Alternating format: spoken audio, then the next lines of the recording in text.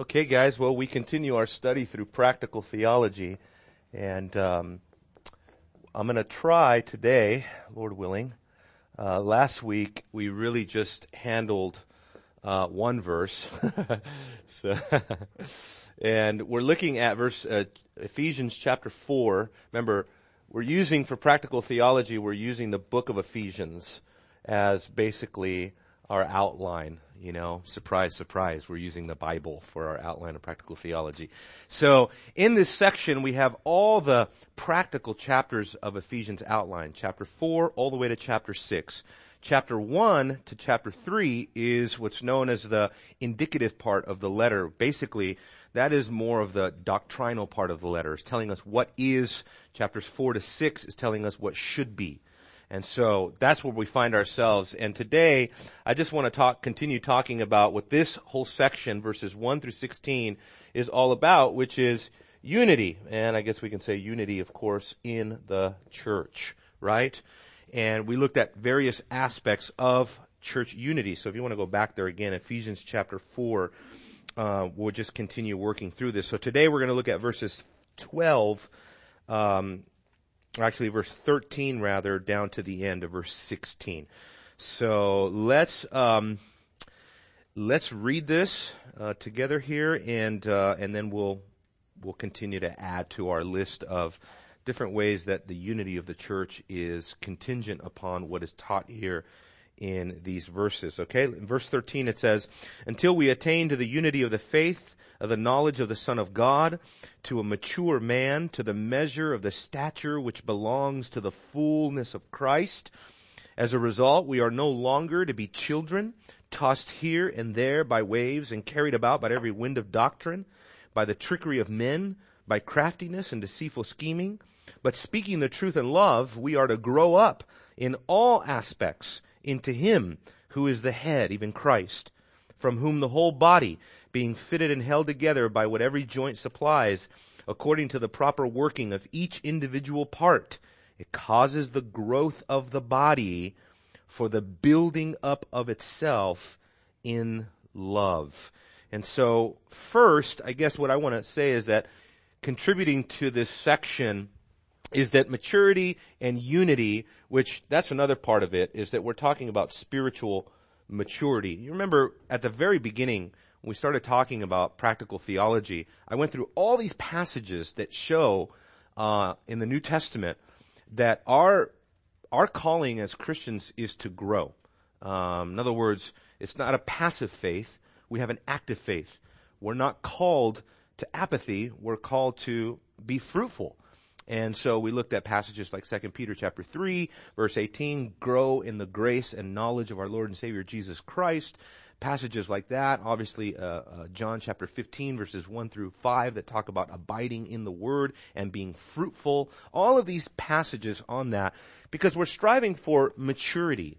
That's really what, once you become a Christian, right, you enter into, if we go back to systematic theology a little bit, you enter into the process of sanctification.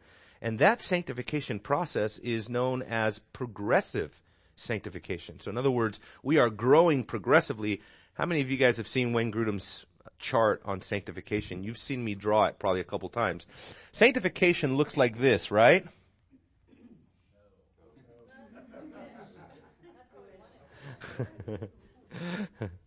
The sinless perfection people, right?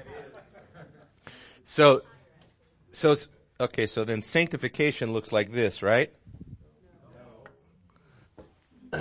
Okay. That's the antinomians. So real sanctification looks like this, maybe on a bad Sunday morning, whoops, but you're trying to go back up. See what I'm saying? The Christian life is a life of peaks and valleys.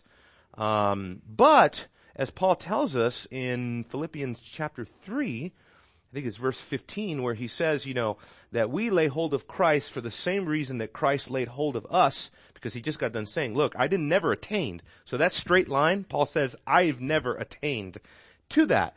So, and especially to the end point, I've never attained to perfection, but he says, one thing I do, forgetting what lies behind and pressing on. So every time you're at a low point, you press on again. and you keep running the race. And so, therefore, he says, as many as are mature have this attitude, right? And so it is the mature Christian that has the attitude of, no matter what happens, no matter how many times I fall, no matter how many times I have setbacks, I keep going.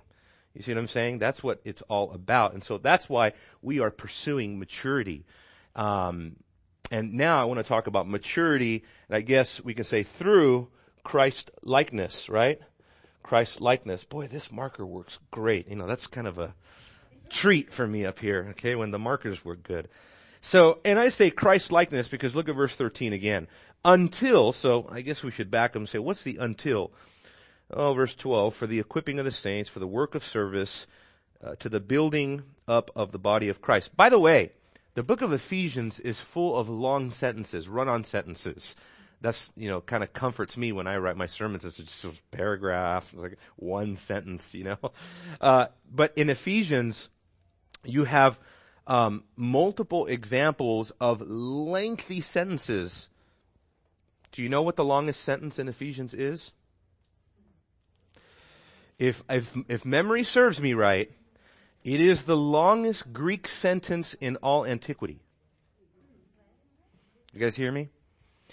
If memory serves me right, and that's kind of shaky, but it is the longest single Greek sentence in all of Greek antiquity. Ephesians chapter 1, verses 3 to 14. That is one Greek sentence in Paul. Wow, talk about run-on sentences. Forget it. It's not even running. That's a marathon. You know what I mean? It just goes on and on and on. There's no periods. There's no stops. He just wants you to keep building. It's like wave after wave after wave. It's glorious. So this is another one of those aspects where this is long thoughts at one time. Paul was the first German. Germans are said to speak in paragraph-long sentences, especially if you study theology, like Gerhardus Voss was notorious for this. A paragraph is one sentence for him type of thing, you know what I mean?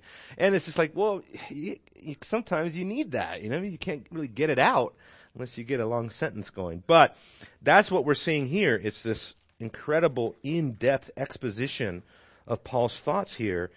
And that's why there's all these connections. Really begins in verse 11, and he gave some apostles, right? Verse 12, 4, and then that connection, for the equipping of the saints, for the work of service, and then verse 13, until. So this is what the work of service and the building up of the body is all about, until. So now he adds a temporal element, right?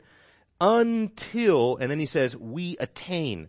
Now, that language there of until we attain is one of the reasons why, right, until we attain, right, that language there is very what? It's sort of, because it's temporal and because he's talking about the concept of attaining, right, it's very eschatological in nature. And so what most technical commentaries are saying is that this is the Apostle Paul engaging in realized eschatology, where what he's talking about is, when we think about attaining, when does this happen? Not yet, right? But until speaks of a process. So this would be the already. That's right. So the already and the not yet. These little phrases is where theologians get this theology of Pauline thought. Already, not yet. It's like we are already going to experience some of the fullness that Paul is talking about, but we will never truly finally attain until we arrive in glory. Right? I checked John MacArthur and John MacArthur's commentary right there, Realized Eschatology. He says that we partake of this, in part, but we will not fully attain until we get to glory, So it's just always comforting to me when I find thoughts like this, reiterated in great minds, great commentaries. F.F. Bruce, for example, let me read to you what he said. He says, when the goal is ultimately reached, the body of Christ has grown up sufficiently to match the head itself, then will be seen the full grown man, which is Christ, together with his members. That spectacle will not fully appear until the day when they are glorified together with him. But the expectation of that day will act as a powerful incentive to spiritual development in the present time. So already, not yet. That's what we're talking about. And so what is this all about? Christ-likeness. Brothers and sisters, the Christian life is really simple. We're called to be like Jesus, period. Right? Matter of fact, I read a book and it says Christianity is Christ. And I know what he means by that. He's not trying to exclude the Trinity. He's not trying to be minimalistic, but he's just trying to show how central Christ is to everything. And we can say Christ-likeness, conformity to Jesus Christ, that's what sanctification is all about, right? Being conformed into his image, right? Those kinds of thoughts and ideas. Romans chapter 8, verses 29. I guess we could just leave it at that. Those who he foreknew, he also predestined to become conformed into the image of his Son, so that we would be the firstborn among many brethren. So the conformity language. Also, 2 Corinthians chapter 3, verse 18, it says, but we with unveiled face, we are beholding in a mirror the glory of the Lord Jesus. And we are being transformed into the same image by glory, from glory to glory. May not feel like that, right? I'm sure that all of us can reflect and look. We may not even want to look in the mirror, but you know what I mean? We look into the mirror and we thought, boy, we feel like we're far from that glorious image. But that is what sanctification is all about. Conformity, not simply to some abstract standard, not simply to conform to the culture of some church or to the standards of some theologian. You are being conformed to the ultimate standard, who is Christ Jesus himself, right? He is our standard. He is, we are his freemen, right? We belong first and primarily to him, right? Any questions, comments on anything like that? I feel like I'm preaching, which I don't mind preaching, but yes, sir.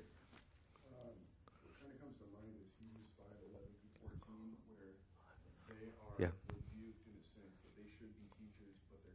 Yeah. And then it says, but solid food is for the mature, for those who have their powers of discernment trained by constant practice to distinguish good from evil. The idea of constant practice and training ourselves in godliness is kind of what I think of. Yeah, amen to that. I mean, look, this passage just naturally unfolds, right? So maturity through Christ-likeness. And then I wanted to put, theological, watch this now, stability, right? Let's look at, that's a Y. Verse 14. Because here's the thing, we can expound on every one of these phrases until we attain to the unity of the knowledge of the Son of God. So we could argue, well, don't they already have a knowledge of the Son of God? He's not writing to unbelievers, he's writing to believers. So yes, of course, but what he's talking about here is direction, trajectory, and increase. Just like he said earlier, right? That the eyes of your heart may be enlightened, right? To know what is the greatness of his inheritance of the saints, right? Or what, something like that. You know what I mean? What is that? Verse 18, chapter 1, verse 18. Trisha probably has it memorized. I don't know. But verse 14 says, as a result. Now this is very helpful, isn't it? Isn't it helpful when Paul just says it like that? As a result. So that we make no mistake, like what is the point, right? The point is very clear based on this conjunction.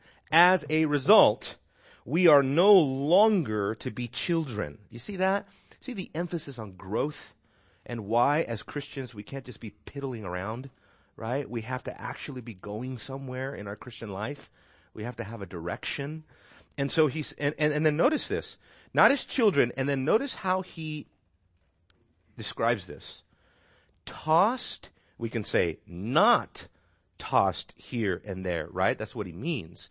What he's saying is that spiritual children are tossed here and there by waves.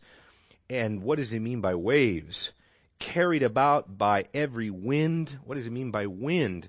And then he gets specific. Of doctrine. See that? So he immediately goes to the theological. And so that's what I'm saying is that what is a true mark of spiritual maturity is that you become theologically stable, right?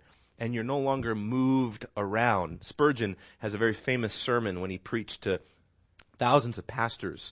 It's you can find it in his little book, All Around Ministry. And he talks about that over the years he's developed a theological nose. and he can smell the wind of doctrine coming. It's usually the young seminary guy, and here he comes, and he's got this new view that he's all excited about. And Spurgeon says he's already learned that from, far away, he could smell it coming. No thanks. You know what I mean? I'll just settle for the old. Old is gold, new is, what did you say? Pew? Few? Yeah, that's right. It's just not gold. Not always anyway. But you know what I mean? You have to, exactly what Brother Brian was talking about, is to have your discernment skills sharpened so that you're no longer tossed around. And I've said this before. This happens on different scales, right? This happens on the low evangelical scale of things, where the shack. I mean, Jesus calling. I couldn't believe it. I told you the story, right? I'm going to tell it again. I went to the Christian bookstore and they had a big old, a table bigger than this. Jesus calling. I'm just like, okay. Let's go check it out. I picked this thing up. I don't know anything about this book. I picked it up, in the first couple pages, this lady is talking about audibly hearing Jesus Christ and having an experience that you can have if you just follow the steps that she's going to tell you and she's going to outline in this book. You too can have that powerful of an experience with Jesus Christ himself. It's just, so the lower end of the evangelical scale, you need to be very careful because there's a lot of deception out there, right? And a lot of you came out of a lot of false teaching, whether it's hyper-Pentecostal craziness, whether it was word of faith craziness, whether it was, maybe even more heretical craziness. I knew a lady, I remember in our Greek class, remember Trish, we took Greek, and one of the sisters in there, she got saved in Mormonism. She was in the Mormon church for a year, saved. And she just thought they're teaching the Bible. She didn't know anything. She's just going, they're nice. They smile at you. Everyone's so nice in there, And then she started comparing the Book of Mormon to the Bible. And she's like, wait a minute. Something's wrong. She literally had to escape. And she said the Mormons were stalking her. They hunting her down. Anyway, so you can see there are perils everywhere. But don't think that just because you grow in theology or because you learn a bunch of theology that you are now exempt from this. Matter of fact, new level, new devil. So because you learn Greek and Hebrew, listen, let me tell you, plenty of Greek and Hebrew scholars in hell right now. I know them. When Rudolf Bultmann, who became one of the leading German scholars of the Greek New Testament, ended up getting to such an anti-supernatural worldview that he denied the resurrection itself, that guy did not go to heaven unless he repented. You know what I'm saying? So just because you're growing theologically and you can name the names and you know the books and you know the categories and you've got the systematics down, that does not mean that your soul is so immune to error. The New Perspective, another very potent academic heresy that's out there trying to give us all a new understanding of justification, and that the law court scenario that you and I grew up learning about, God is a holy judge and justification has to do about God saying not guilty, right? Oh, that's all wrong. We need to rethink everything, redefine all of that. And Paul wasn't thinking about forensics. He was thinking about, staying in the covenant community. And it sounds so good, but by the end of the day, guess what? You're right back in Rome. And it's a pea and shell game, right? So what about you guys? You guys think of anything like that that's dangerous like that? Yes, sir.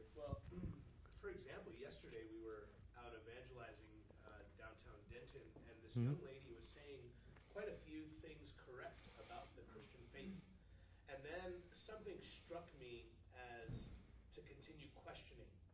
And it ended up coming down to that she bought into Rob Bell's book, Love Wins. Denied hell, denied that anybody would be separated from God's eternal love in heaven, and everybody would be saved. Mm-hmm.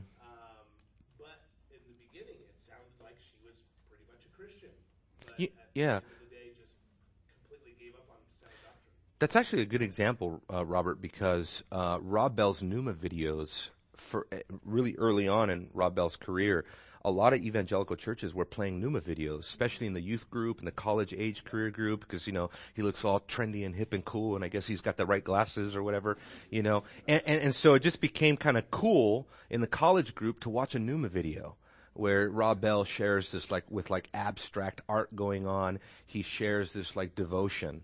And at the end, I've watched a couple of those and I'm just like, huh? What's he even talking about? Back to the Bible, please. It's like Piper said once, where is Christ? All this talking going on. But anyway, so that's a good example of how things can creep in. Maybe we can turn to Acts chapter 20.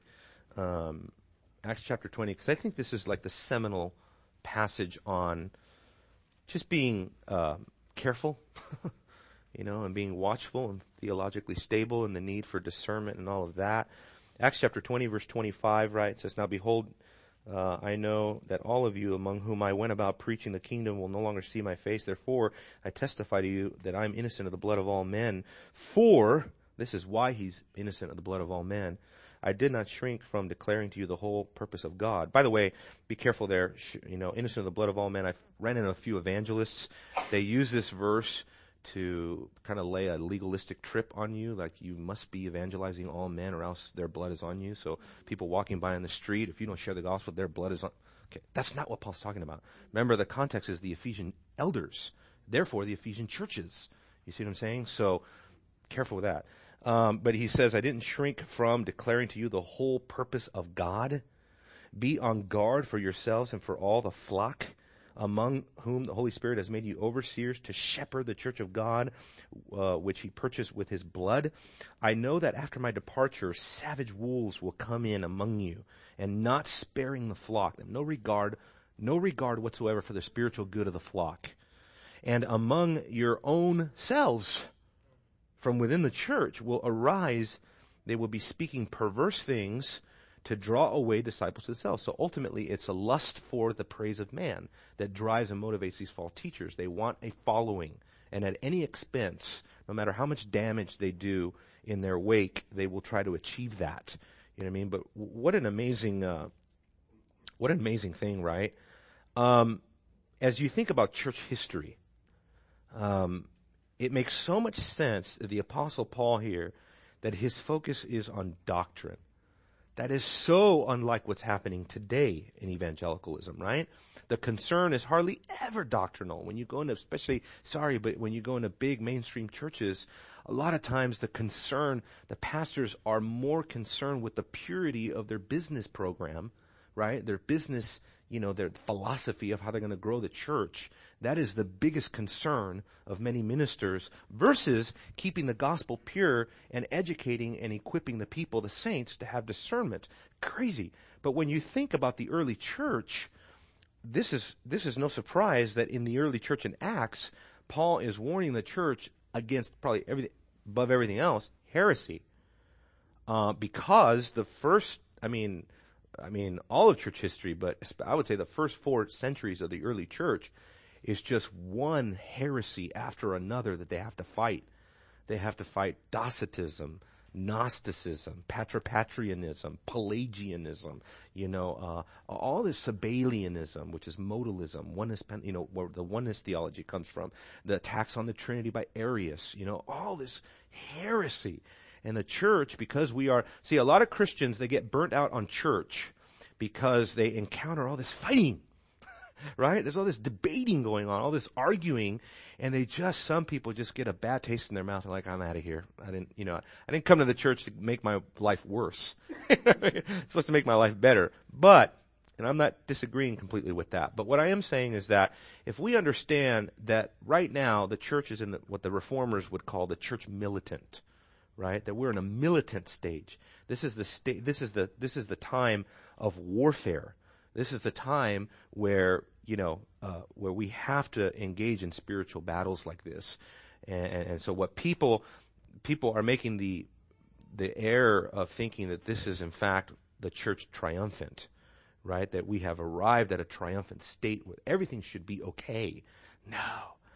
But how many preachers do you hear telling people everything's going to be okay, right? All your problems are going to be gone, right? Are you crazy? What are you talking about? You hear what Jesus said? I mean, pick up your cross and follow me. Those of your own household will be your number one enemy. Hello? Did you read any of that Jesus talked about? They sell you this false gospel, this utopian vision of your life that will never come to pass.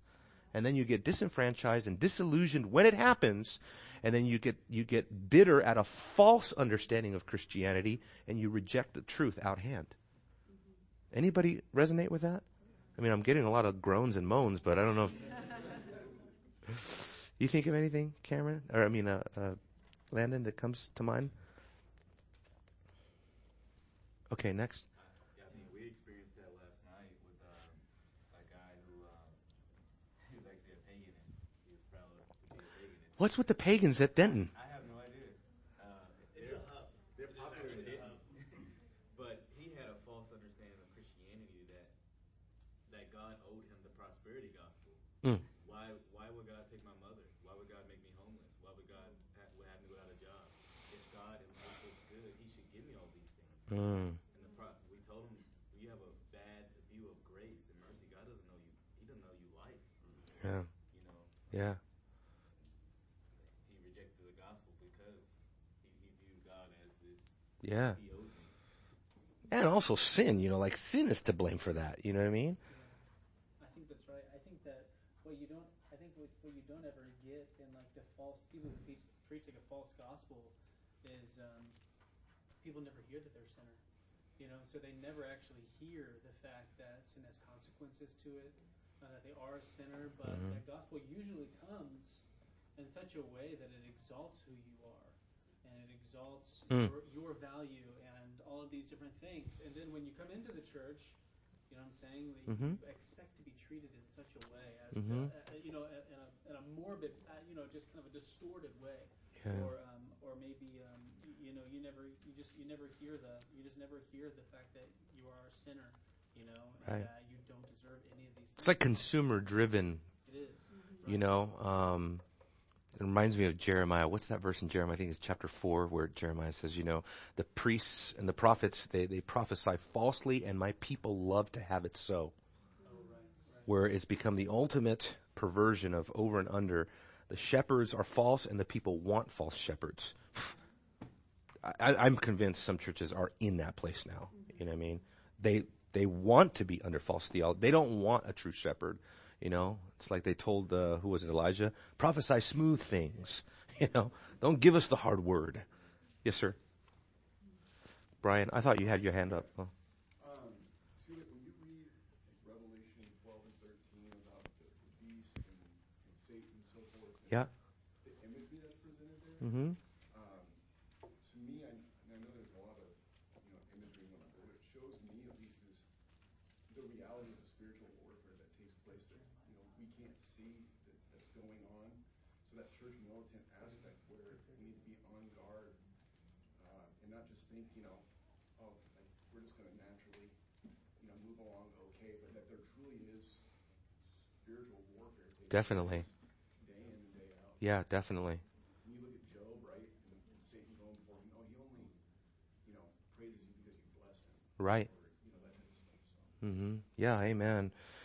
Amen. I mean, the Bible tells us, 1 John chapter 5, verse 19, that the whole world is under the sway of the evil one, is in the lap of the wicked one.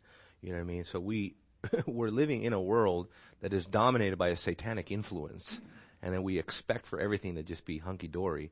It's not going to happen. You know what I mean? Yes, sir. Yeah, 2 Thessalonians chapter 2, it starts off where it says in verse 10, it said, with all wicked deception, verse 9, it says, the coming of the lawless one is by the activity of Satan, with all power and false signs and wonders, and with all wicked deception for those who are perishing, because they refuse to love the truth and so be saved. Therefore God sends them a strong delusion, so that they may believe what is false, in order that all may be condemned who did not believe the truth, but had pleasure in unrighteousness. Amen. Very powerful passage, right? Because Paul is careful there to point out that it's not just that they didn't know the truth, they didn't love the truth, right? How many people have you met that say, "Oh, I know all that. I know the gospel. I know about Christ. I know what you're talking about, right? I grew up in the church, right?" But they don't love the truth, right? That you can't fake love. You either love the gospel or you don't. You know what I mean? And if you don't genuinely love the gospel, you really don't want to live your life for it. You know what I mean? Your ambitions are not going to be there. You're going to have ambitions that are going to be idolatrous at some point. It's going to be manifested very quickly who you really love. You know, so that's a good verse. What was that again? That's 2 Thessalonians 9 through... Chapter 2, verse 9 and 10. Thank you. Yeah, so anything else on that? I mean, that's kind of a big deal. Yes, ma'am? Oh, yes. Johnny Erickson taught an interview with her on Ligonier. Our sister interviewed her and asked her about suffering and her, her affliction in 1967. She had a driving accident. Right. And her and her sister had gone out just to go swimming, just a normal, beautiful day. And she felt when she dived into the water, she felt like an electric shock. Her head hit something, it hit Yeah, the yeah. bottom. And she's been a quadriplegic. That's right. 50 years. She's almost 70. She's outlived almost every quadriplegic that's alive today. Wow. She says that she's in severe pain every day. And when she first found out that she was a quadriplegic, she questioned everything. Everything's goodness, his Yeah. everything. And very much wrestling, the Lord showed her that he's using that to draw her near to him. Mm-hmm. To draw her closer, make her more reliant on him. And so she says, I look at all my suffering now that way. Mm. And that, how the word says, my grace is sufficient for you. Mm. For in weakness, strength is perfected. In Yeah. strength. And Amen. so, yeah, what an example she is when we're ever downcast. Mm. Listen to anything by Johnny Erickson. Yeah, she has an amazing eternal perspective on trials. That's great. Amen. Amen to that. So, we can talk about maturity coming through stability. I would say the other thing too is that we also have to, and I know this is kind of a played out word, but having a balance. And I see that balance if you look at verse 15, because it says, "Speaking the truth in love, we are to grow up in all aspects into Him who is the head, even Christ." So I see two different aspects there. I see a balance in our approach to truth, and I see a balance in our application of truth. And I'll talk a little bit about what I mean by our application of truth. But first, a balance in our approach to truth. I just felt the need to say that because notice that Paul qualifies it. We speak the truth to one another, but it has to be in love, right? And I thought that was so masterful for him in this long sentence again, right? To qualify little statements like that it's not just about speaking the truth. I can honestly say there was a time in my Christian life that, and I haven't attained, but that I did more speaking the truth, and I don't care what happens. You know what I mean? I just speak the truth whether you like it or not. You know what I mean? I think I still have a little of that edgy stuff in there, but now I try to be more sensitive, and I try to make sure that I do it from a loving disposition. It's not easy. You know what I mean? And remember, this is not compromise.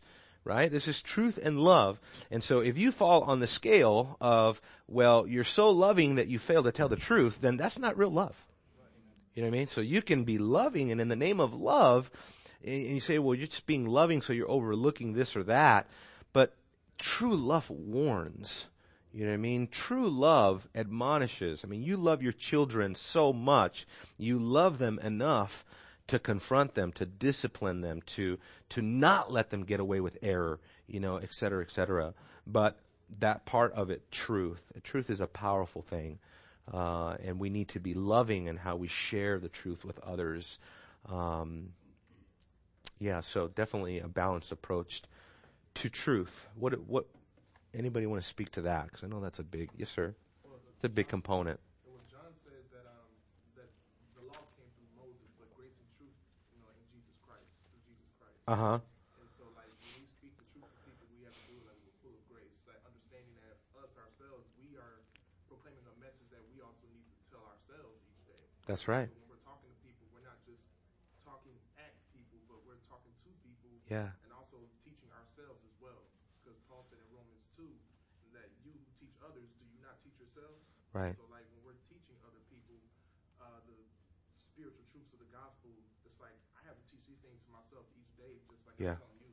Amen. Just like everybody else does. I thought it was so good in the film Unpopular with Paul Washer when he said at that point, somewhere in his segment, he said, when you tell people to repent, what you're telling them is, you are wrong even as I have been wrong. You know what I mean? And I think that empathy is very important. I think it's very wise of God to, set it up that way, that we're not talking down at people, looking down their noses, right? But we're saying, hey, I'm just like you. And I need the grace of God just like you do. Yes, sir. Yeah, I remember when I first came into presuppositional apologetics, Mm-hmm.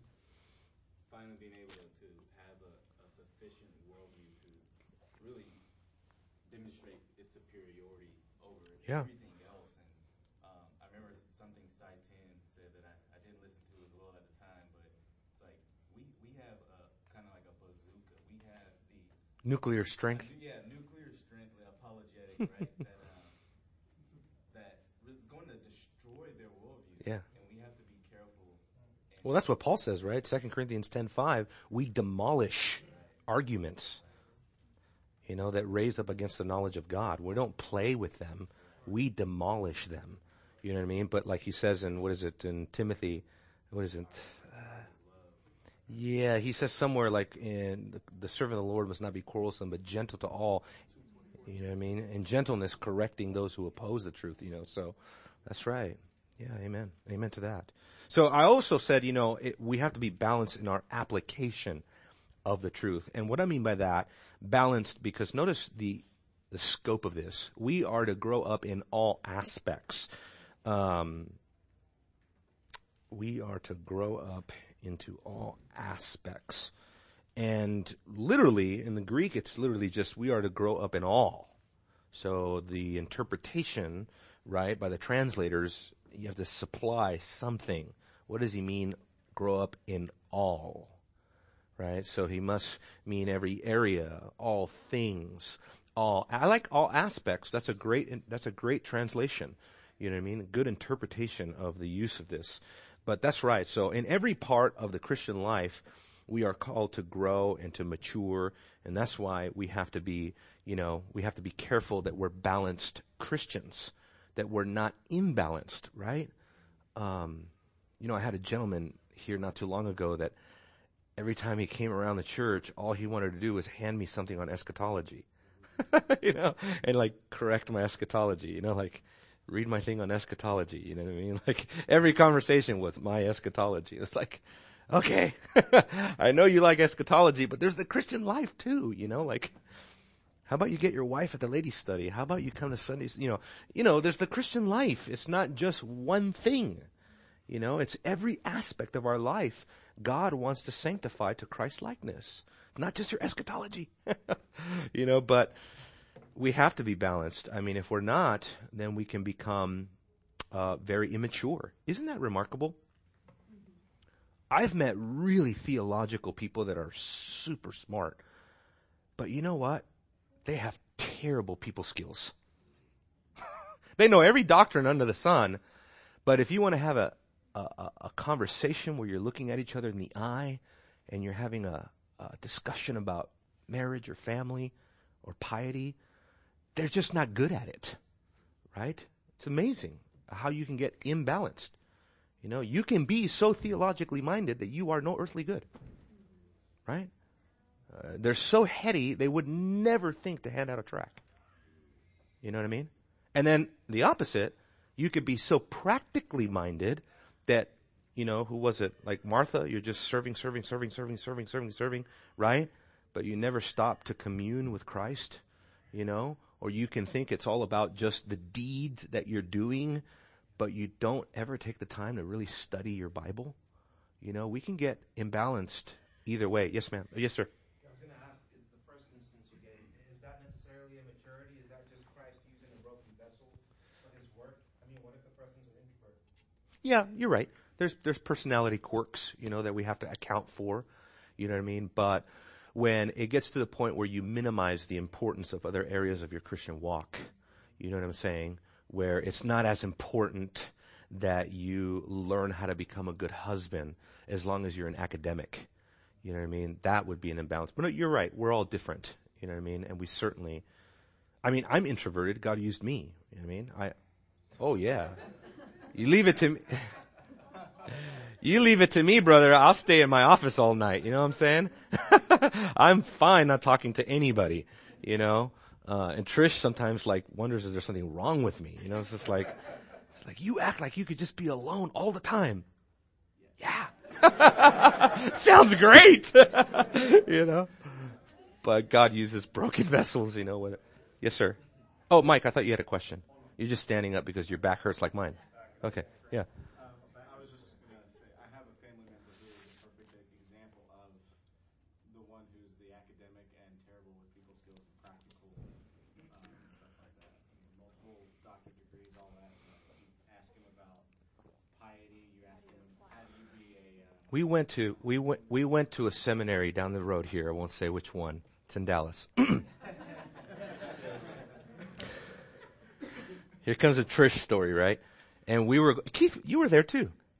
And Trisha approached this scholar. This guy's a monster scholar. He's respected all evangelicalism, right? And she asked him, of course Trisha asked him, when was the last time you shared your faith? And he goes, you know what? He goes, we have to come down out of our ivory towers, don't we? He's like, you should ask every person on this campus that question. He was rocked. And there you go. I mean, this guy has all the degrees and he's written books. He's a scholar. He is respected. He's reputable. And he doesn't remember the last time he shared his faith. That's what I mean by we can get, imbalanced. So, last thing, okay, because I know we got some other things, but the last thing is, I just want to squeeze this in here. The last thing is that maturity through being balanced in our approach to truth, and then, I don't even know if I spelt that right, but you get the point. Involvement, right? Being involved. Look at verse 16. From whom the whole body, being fitted and held together by what every joint supplies, according to the proper working of each individual part, causes the growth of the body for the building up of itself in love. I mean, that's a mouthful. That's a masterpiece of practical theology and body dynamics and however you want to call it, But I would say, first of all, understanding just a few things, like when it comes to practical involvement, I mean, we can't underestimate this. We're touching on, some of the very heart and soul of practical theology. If y'all don't come in here for this class, okay, it's me and Robert. You know what I mean? I mean, we got to be involved. We have to participate. You know what I mean? And that takes effort. But you know how it is. You're at a small group. You're at a ladies' study or a men's study, and you have a few people there. And all of a sudden, 2-3 more people come. You just immediately get encouraged, right? Because, oh, praise the Lord. This brother's here. This sister's here, right? Involvement is huge. I mean, it just reminded me of what Peter says, that we're living stones. We're alive, and we need each other. You know what I'm saying? And I guess when we think about our own commitment or our shortcomings to that commitment, we should begin by remembering that church and doing church, this whole thing where we gather here, right? This is God's idea. It's not ours. I'm saying this is his idea. And remember the indicative, imperative, right? So the indicative part of the letter, Ephesians chapter 3, verses 9 to 11, that is where Paul says that the church is part of God's eternal decree, right? So God for all eternity has had the concept of doing church, of the whole concept of the church, the ecclesia, the assembly. Isn't that amazing? Like the most fundamental part of Christianity is being in the church, and the word church literally means to come together, to assemble together. Something powerful happens when the people of God assemble together. That's why Paul calls it a temple, a holy temple that's being built to the Lord. Right? That's what we represent. And so not just the fact that it's God's idea, but notice that the church is united by the smallest contributions. Why do I say that? Because I'm looking at that little word there, joint. Every joint. Well, a joint can be a tiny little part of your body. Well, that's right. Every little part of the body matters and counts. And I know, Paul talks about this in 1 Corinthians chapter 12. There are more prominent parts of the body. There are those maybe that are the preacher, the teacher. They're the ones that are going to be doing more upfront stuff. And then there are those that are not so honorable. In other words, they don't get the full display every day, right? But listen, we all need one another. We cannot. And I tell you, I mean, whatever misconception I had of pastoral ministry as I came into this 10 years ago now, but of thinking that, this is going to be great, I'm going to preach and study and preach the Word of God, right? And all of this. And it is great. But I tell you what is uppermost in my heart when I go to church is not the idea that I get to preach today. What's uppermost in my heart is I know that one sister is dealing with this. I know that one brother who's been straggling at the back of the sheepfold, right? It's getting away from the pack, right? I know that they're struggling. That's what's on my heart. You know what I mean? That's what's heavy on my heart. And let me tell you, that far outweighs the honor of getting to preach. Because in my heart, that's what's heavy on me. You know what I mean? And every joint is, it's like so many times, haven't you ever studied the Word and God reminds you, I know what I'm talking about. I know why I'm saying what I'm saying, right? If one member suffers, every member suffers. Every joint contributes something to the overall health of the body. And then the last 2 points is the church's efficacy and the church's love, right? So that's what we mean by practically being involved. The church's efficacy can be seen in the word proper working. You see that? According to the proper working of each individual part, every person can either maximize their effectiveness in the body of Christ or minimize it. You should try to be the best church member that you can be. And in whatever gifting and callings that you have, to try to maximize your effectiveness in the body of Christ. And in the same way, the love of the church is also important. The church is united by its love because, he says, it causes the growth of the body for the building up of itself in love. Everything is about that. Any last observations or questions or comments? Anything about the text that wasn't clear? Yes, sir? I just had an observation regarding that text because sometimes there can be the desire to want to be fed so much your needs and not contribute anything of benefit to the body to where you get disenfranchised to the point of where you feel that you're not even a part of the body, of the local body that you're with. And what I'm taking from this is contribute and you'll see how exactly you fit within that body. Yeah. Well, that's kind of, to the point that Ephesians is making, right? When it says building up of itself in love, notice that itself establishes the idea of sort of like a self-replenishing organism, right? We build ourselves up in love. You know what I'm saying? In other words, there's a mutual reciprocation. You know, just like the Apostle Paul, Romans chapter 1, right? When he says in verse 11 and 12, when he talks about, that I long to see you to impart some spiritual gift to you. What does he say? And I thought there was some sort of give and take there. Maybe not. Verse 12, that is, that I may be encouraged together with you, right?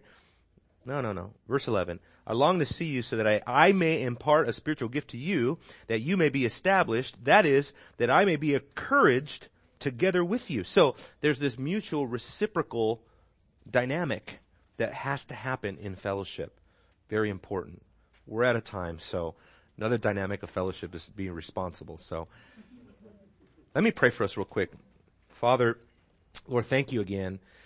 Lord, thank you for this short time of Bible study. We pray that you would use this only to encourage our body, to build us up in the faith, and give us wisdom as we proceed now with practical theology and whatever else you would have us to study. Bless the rest of our worship. Father, may it be glorifying exclusively to you. In Jesus' name, amen.